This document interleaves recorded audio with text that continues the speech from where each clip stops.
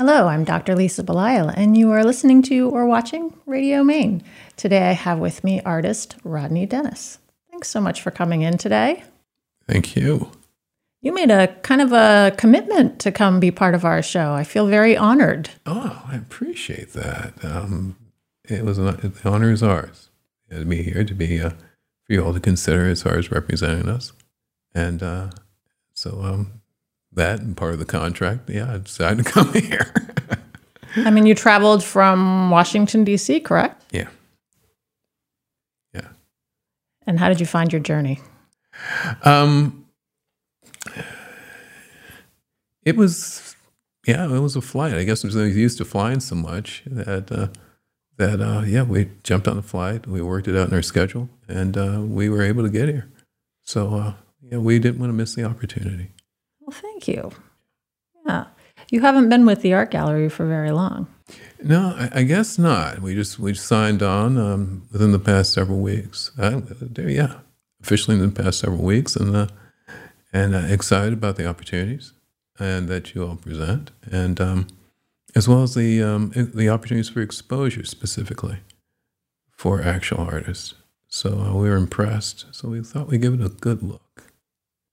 One of the reasons that I think we became interested in you is that your classmate, Missy Dunaway, is also one of our artists. And she said, you really need to take a good look at this artist. He's very talented. I paid Missy a lot of money. Yeah. Well, that's good. Missy, I won't ask you about that the next time I see you. But whatever it took, we're glad to Missy have was you bribed. here. No, she wasn't bribed. Yeah. Well, so you attend school together and here in New England. And it's a school that you have to make a commitment to attend. Absolutely.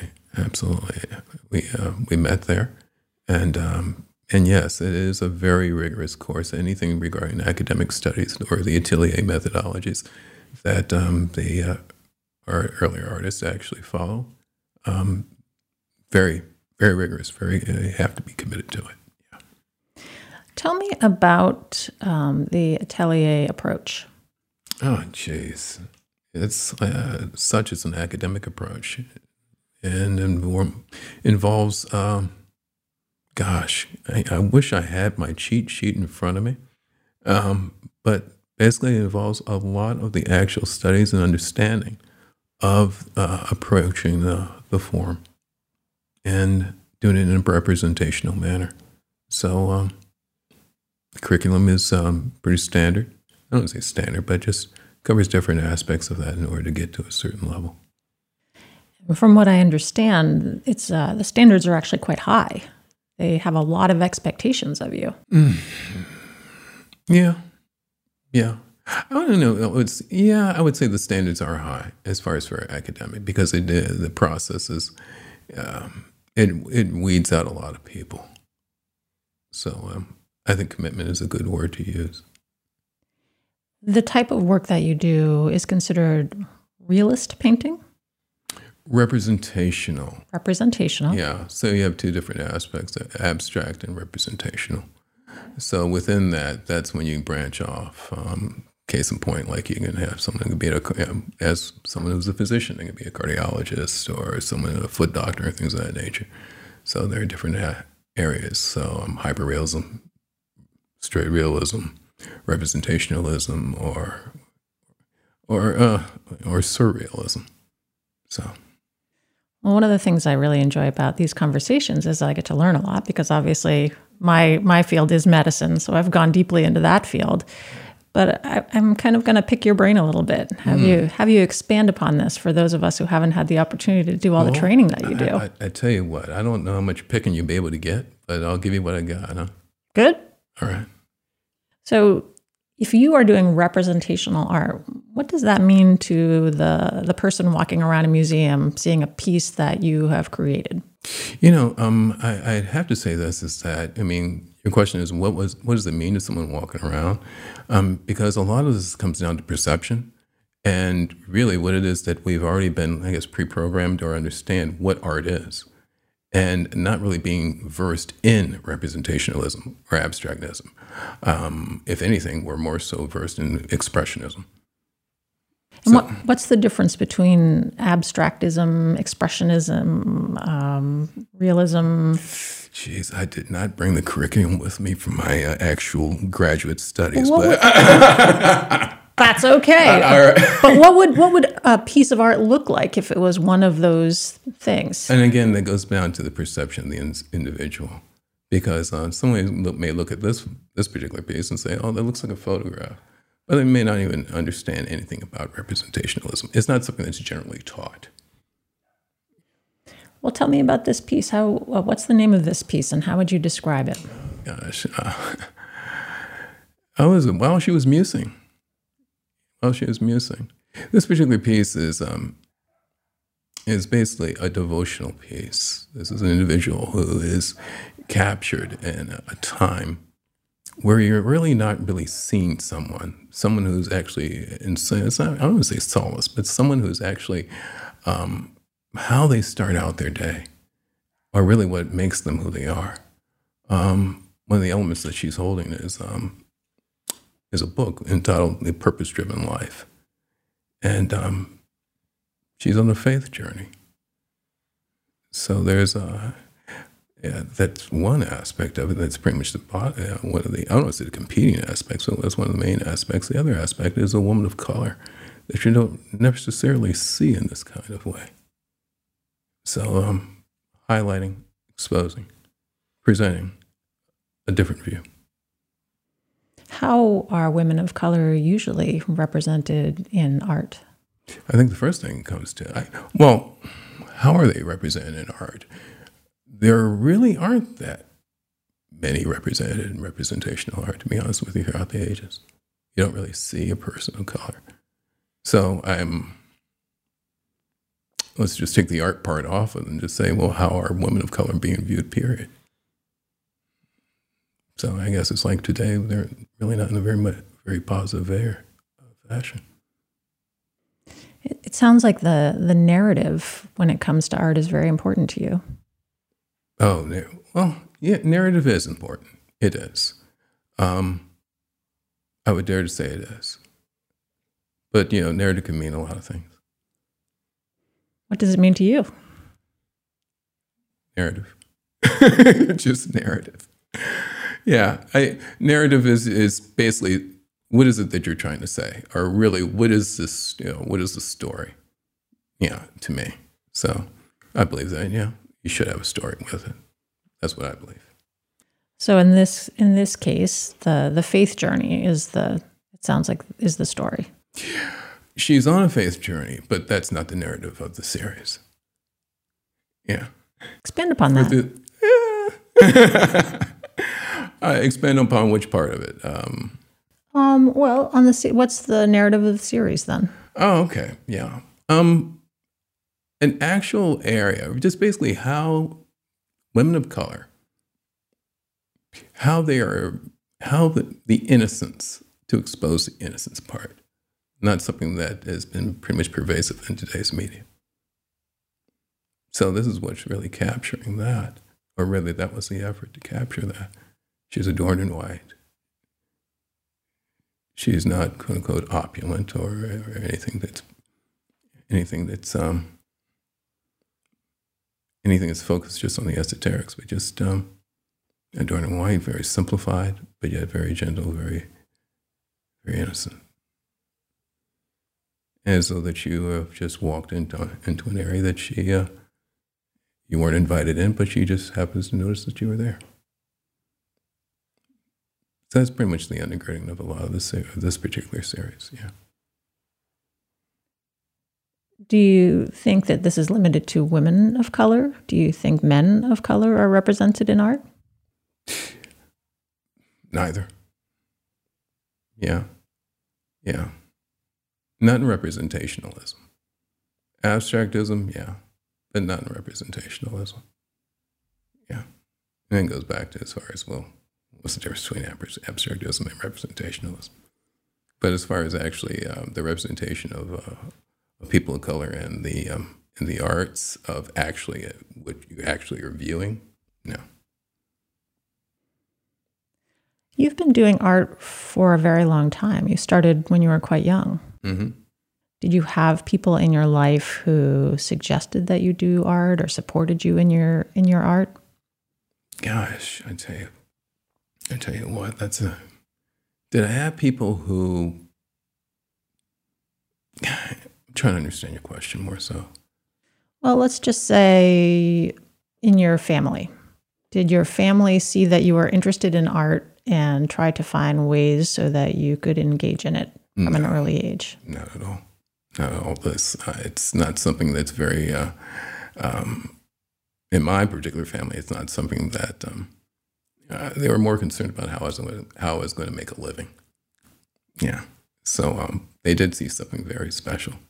So, but no, they didn't really understand it. So if you're in a family that doesn't really understand your art, but it's something that you feel strongly about, how did you find it within yourself to keep moving forward? At the age of 5? Yeah. I wouldn't even understand the question you asked me. You just knew you liked it and you knew you were going to do it, and I don't know. I really don't know, really. I mean, at that age, I just don't really think that it's that formulaic. To be honest with you, I just think that it's just, hey, it's something that that I did.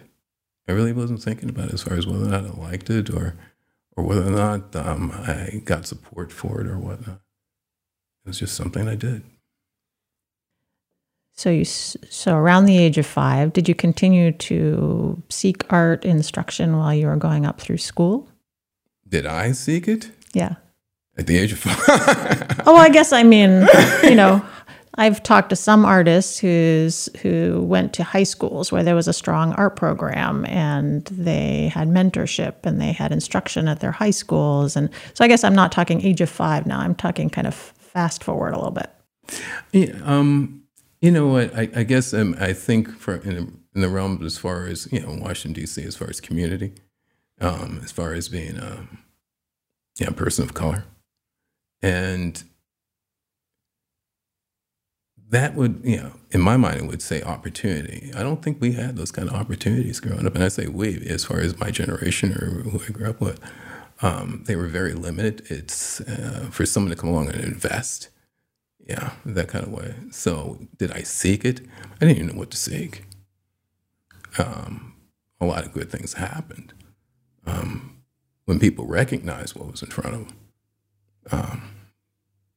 But and me personally, I didn't know what to, I just basically just whatever I could get my hands on in order to do what I wanted to do as far as art-wise. From what I can remember. It was a long time ago. Yeah, okay. Thanks, Lisa. Yeah, that's true. I guess 5 was a long time ago for me, too. So, yeah. I gotcha. So when you finished your, let's say, under your high school education and you decided to move forward with art training and art education, what were some of the things that you were considering when choosing the path to take? I think, what were the things I was considering? I really think good. Yeah, I really am thankful for the advisements. Those individuals who came along and who saw, or rather who had experience, or who had the education, or who could direct me. So I think that was really what was the driving force. People call it luck. People call it something else or whatnot, but there were some people who just came along and just said, hey, listen, let's go and take a look at this, or here's some other options, and open up a breadth of other opportunities. And you currently have another job that you do. So you have your job that, I guess, supports you. So I'm sure your family's happy that you have that, given that was a early prerequisite, I guess. Yeah. Is it my family, my immediate family, or? When you were suggesting that maybe there wasn't as much support for the art piece because they wanted to make sure you could, make a living. But you currently do that. You have a whole other life, a whole other job outside of art. Yeah, I'm not on Skid Row, but it's going well. So you have that, and then in a parallel life, you also have the art. Yeah, pushing into the art. Yeah. And how do the two things intersect or maybe not intersect? They don't intersect, Lisa, to that piece right here on the wall took 256 hours to do. That had to be scheduled and in conjunction with working a full-time job and the other responsibilities and also trying to get sleep. So I was averaging roughly about 25 hours every week in addition to a 45-hour work week. So I don't know. I wouldn't call it an intersection. I would call it just more so determination and make some choices and sacrifices in order to do something that I don't say that you want to, but something that you believe. Something you have to believe in. You're an early riser. What does that mean? Oh, 4 a.m.? 4 a.m. I mean, to most people, that's an early riser, I would think. Yeah. Do you do any of your art before you try to get into work, or where do you schedule that? 4 a.m., I'm too busy trying to go ahead and try to take care of Rod, so I try to get some exercise in. And, and then, but no, not in the morning time to do that because I usually have to clock in or log in at 6:30 a.m. For your job? For my job. What job do you do that causes you to need to do that at 6:30 a.m.? I work for the U.S. federal. I used to work for the federal government, and that was that's part of what I do. Yeah. So I work a pretty full day. So where do you fit all of these hours? So I get up. I do a compressed schedule. This is the secret. So get up and log in at 6:30. I do 4 10-hour days. That sometimes, or rather 10 to 12-hour days. That's Monday through Thursday. And then Friday and Saturday. That's when I get up and paint. Access between 10 to 13 hours a day. And then another 6 hours or 4 hours on Sunday. Then do it all over again. So that doesn't seem to leave a lot of time for things like sleep. One of the reasons why I get up so early. But then you also travel from Washington, D.C. up to Boston, I believe, for your education. And I was absolutely in school, so I would catch a flight. Yeah, Thursday morning, 6 a.m. flight, and then go to a remote site, log in on that Thursday, and then leave a few hours earlier by actually taking some leave, and then go to class, and then go to class again all day Friday, and then go to class again the majority of Saturday, and then fly back to Washington, D.C. I mean, that's incredible dedication. I guess you got to believe in it. Yeah. Yeah. So I don't know. I mean, back to your question about as far as the intersecting piece, I never looked at it like that. Yeah. So you have your job that enables you to make a living, and then you have the art, which is how you make a life. Oh, hopefully the art will help me to make a living. It's something I like to do. Yeah. I guess it's, if that's what you're asking, how do I view the art path? Is that what you're asking? Well, I mean, I think you're bringing up something that's very real, that in the end, I assume that at some point you'll stop working the federal government job and move more fully into the art as your formal. Yeah, well, hopefully. Yeah, hopefully. But hey, it still has to be supported. Yeah, one way, shape, or form. You and I are not that dissimilar, really. And you were asking me this question before because I also have my job, my real job, which doesn't really have a lot of intersection with what I do here. And I also feel really strongly about the work that I do here. And so for me, it is the fact that it it is something that resonates with me so deeply that keeps me kind of pushing through and having this parallel existence, I guess. That's interesting. And it's funny because you said they it's almost like they both don't relate. Yeah. What I do professionally, or rather for work, and what I do here, they're basically the core. They basically, to me, they're the same thing. In what way? Communication. Yeah. I think I wrote down one of the answers there regarding, as far as I think I mentioned it at the beginning of there, but as far as communication, and it ties back into, as far as, or rather, you were asking. I can't remember which question it was, but when I said you were like the differences between abstractism and representationalism. But the thing about it is that I believe that it's a responsibility, because image making is a responsibility. But for any interpersonal dynamic, that is a responsibility. That's not just a right. So this is something that, I mean, and I appreciate, as far as the compliment you made. You said, I see a lot of detail, and this is a beautiful piece. But my objective, or rather the whole objective, is what is it that communicates, whether or not you connect with it, and whether or not it meets an objective. I mean, all communication has to meet an objective, as opposed to just talking to someone or talking at someone. Or I just have something to say, whether or not you're listening or not. Yeah. And to be fair, also, I feel the same way about the work that I do, that the core to both of the things that I do in my life really is communication. Yeah? So yeah, I know I don't have. I know this is an interview for me, but I'd love to ask you that question. Like, really, Lisa? Tell me more about that. I mean, because as a physician, and then you're a phenomenal interviewer. I'm just like, yeah.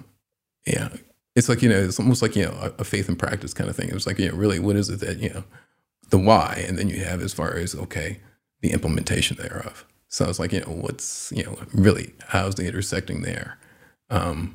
But a lot of times, in my experience, as far as art, I just felt like doing this, or this is something that, has inspired me to do this, or I'm passionate about it, which I'm like going, well, you can be passionate about just chewing gum. I'm just saying that, there are things, but do you believe in it? And why do you do? Is this something that drives you? Not just so you can just get it out, but how does it affect other people? And I think that's a responsibility.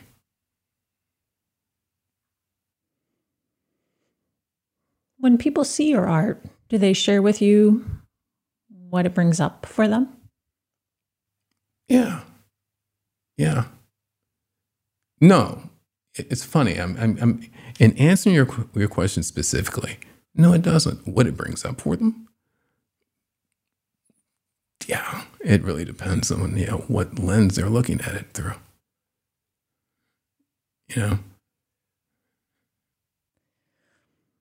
Well, one of the things that when I've spoken to other people who create art, that they enjoy, and I'm thinking of a conversation with Anne Trainer Deming about her art, and she doesn't put forth, she puts forth the art, and then she waits for how people respond to it themselves, because she doesn't want to dictate what it is that they see or interpret necessarily.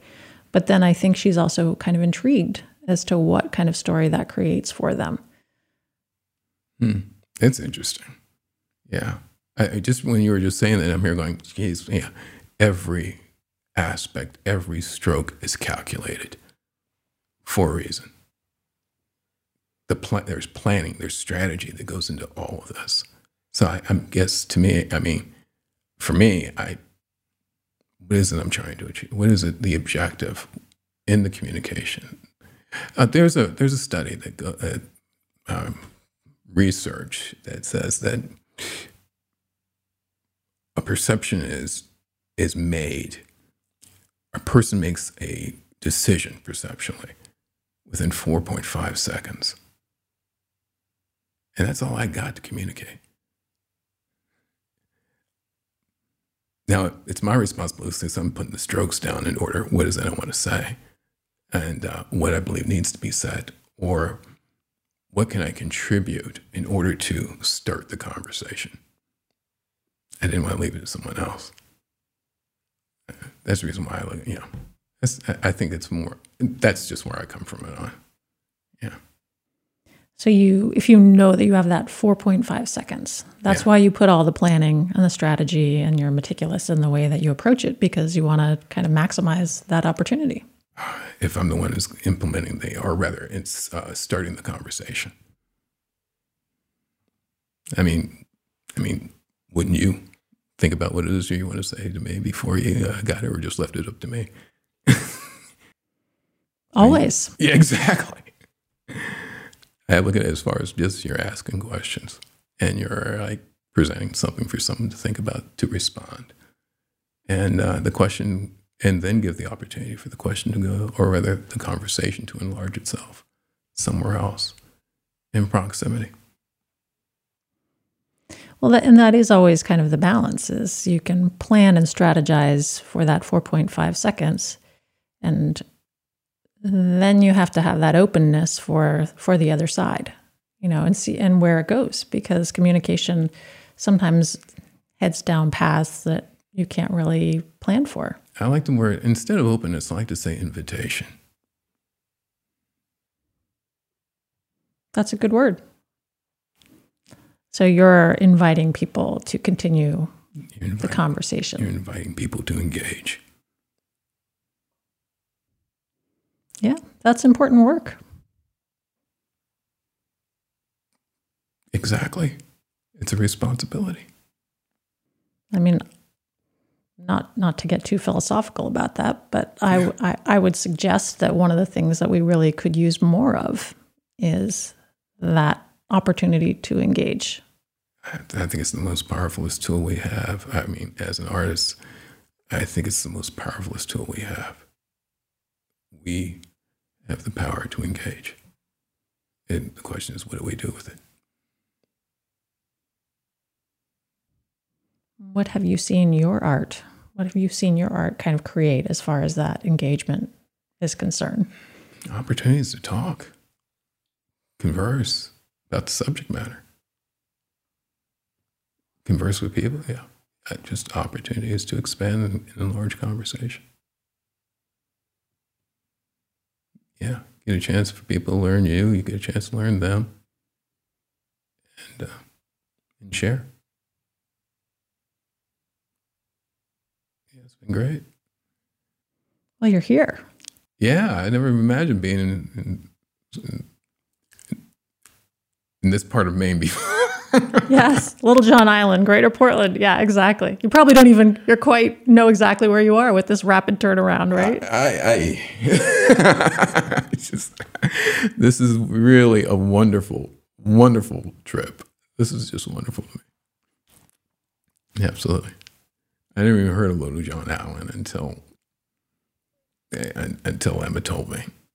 Oh, we're crossing the causeway going to Little John Island. And I turned back to Kim. I'm like, we're doing what? Yeah, it's true. I mean, we're 2 islands out into the ocean at this point. You've gone over a bridge. You've gone over a causeway. Yeah. We have boats going by on a regular basis. Yeah. In case in point, as far as with the question, I never imagined that we'd be sitting here, and having the opportunity to be able to, for people to get the opportunity to get to know me, as far as what I believe, and being able to engage with me, through this platform. Is there anything that I haven't asked you that you think people would be interested to know about you? I have no idea. I have no idea. I think the most important things is that, it's regarding as far as the art and what I do, and that I look forward to more opportunities to be able to maybe meet some of these people who are viewing this or listening to this, and it may spur some other conversations. And I think that's really the whole You know something, and I'm going to say this, is that a colleague of mine, he recently brought this up to me. He says, Rod, I'm really looking at being a quote unquote professional artist differently. And he says, a friend of his sent him something on Instagram, and it had to do with serving. What way does this serve other people? I mean, we're so used to making a name for ourselves. We're so used to trying to make money, or to be so, to validate or qualify that we are a professional, quote unquote, as opposed to a servant, as opposed to someone that's trying to, and whatever that, trying to provide something. And so, I thought about that, and I said, I was talking over Kim. I said, something, I used to be very, very ardent about, okay, I want to be a full-time painter, or rather a self-supporting painter. That's what it is. And now I'm not that, now I'm okay with being a painter that's supported by me working a full-time job. In whatever way it takes. I mean, that's not the objective. But really, how does it serve somebody else? And what does it do for them? And I know we use so many words as far as inspire, or, and that means different things to different people. But really, what benefit do they get? So it really challenged my thinking about why I'm doing this. Not saying that it wasn't leaning that direction, as far as, to expose something that's, to engage or to bring up a subject matter that not normally talked about, people of color and representationalism, but how they can benefit, and how, what does that look like for me as far as to serve? And I'm like, going, maybe this is one of those ways. It's interesting how that unfolded for you. What do you mean? Well, it wasn't necessarily what you thought you were getting into this for, but over time you were exposed to that possibility. Isn't that what maturity is? I think so. Thank goodness I'm maturing. I hope so. Well, it beats the alternative. Yeah. Immaturity. Or just staying stuck. Now, I wish I had the opportunity to interview you. What do you mean by stuck? Well, I think that my sense is that there are people for whom a certain stage is reached in their lives, and they keep kind of circling around that stage, no matter how much longer they walk the planet. They just kind of hang out in that stage indefinitely. And I think that for me, is always the hardest thing to understand, because I'm like you. I think that we're all kind of continually in evolution. And something about staying stuck in a stage is seems like it would be challenging. I don't know why the word living keeps coming to mind when you were talking. It's almost like you stop living. Yeah. Wow. Yeah, I think that's the only thing that I wanted to, that just came to mind about for other people to know, or I guess about me, or my perspective, relegated to my perspective, or what, as an artist. Well, I do hope people will, I guess we'll say, respond to your invitation. I hope so too. We, I mean, you watch the news, and we're in a society, and especially over the past 24 months, where not many invitations are given.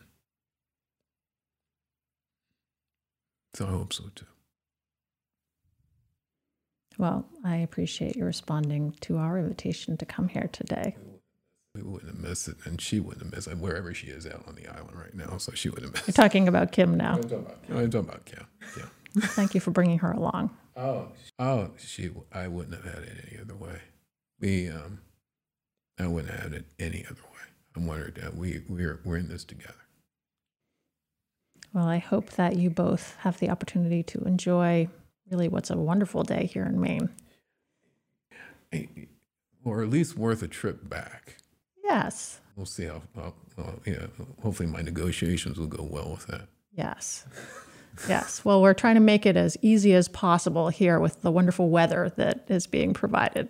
Absolutely. To move those negotiations forward in a positive direction for you. Well, put in a good word, Lisa. You can like nudge or whatnot, please, and just leave my name out of okay. it. Okay. I'll do it in a very subtle way. Very good. Well, I very much appreciate having the chance to talk with you today. Thank you. Thank you for the invite and the opportunity. It's not really something that some of the things that I just talk about freely anyway. So I think glad that we had the opportunity to put it out on this forum. I've been speaking with Portland Art Gallery artist Rodney Dennis, and I hope that you will accept his invitation to engage, as I think that you'll find he's a fascinating individual. There's a lot there. So take the time to learn more about his art through the Portland Art Gallery. And at some point, maybe he'll come back to Maine and be part of one of our in-person artist openings, and you can meet him in person. Thank you for coming today. You're welcome. Thanks for having me.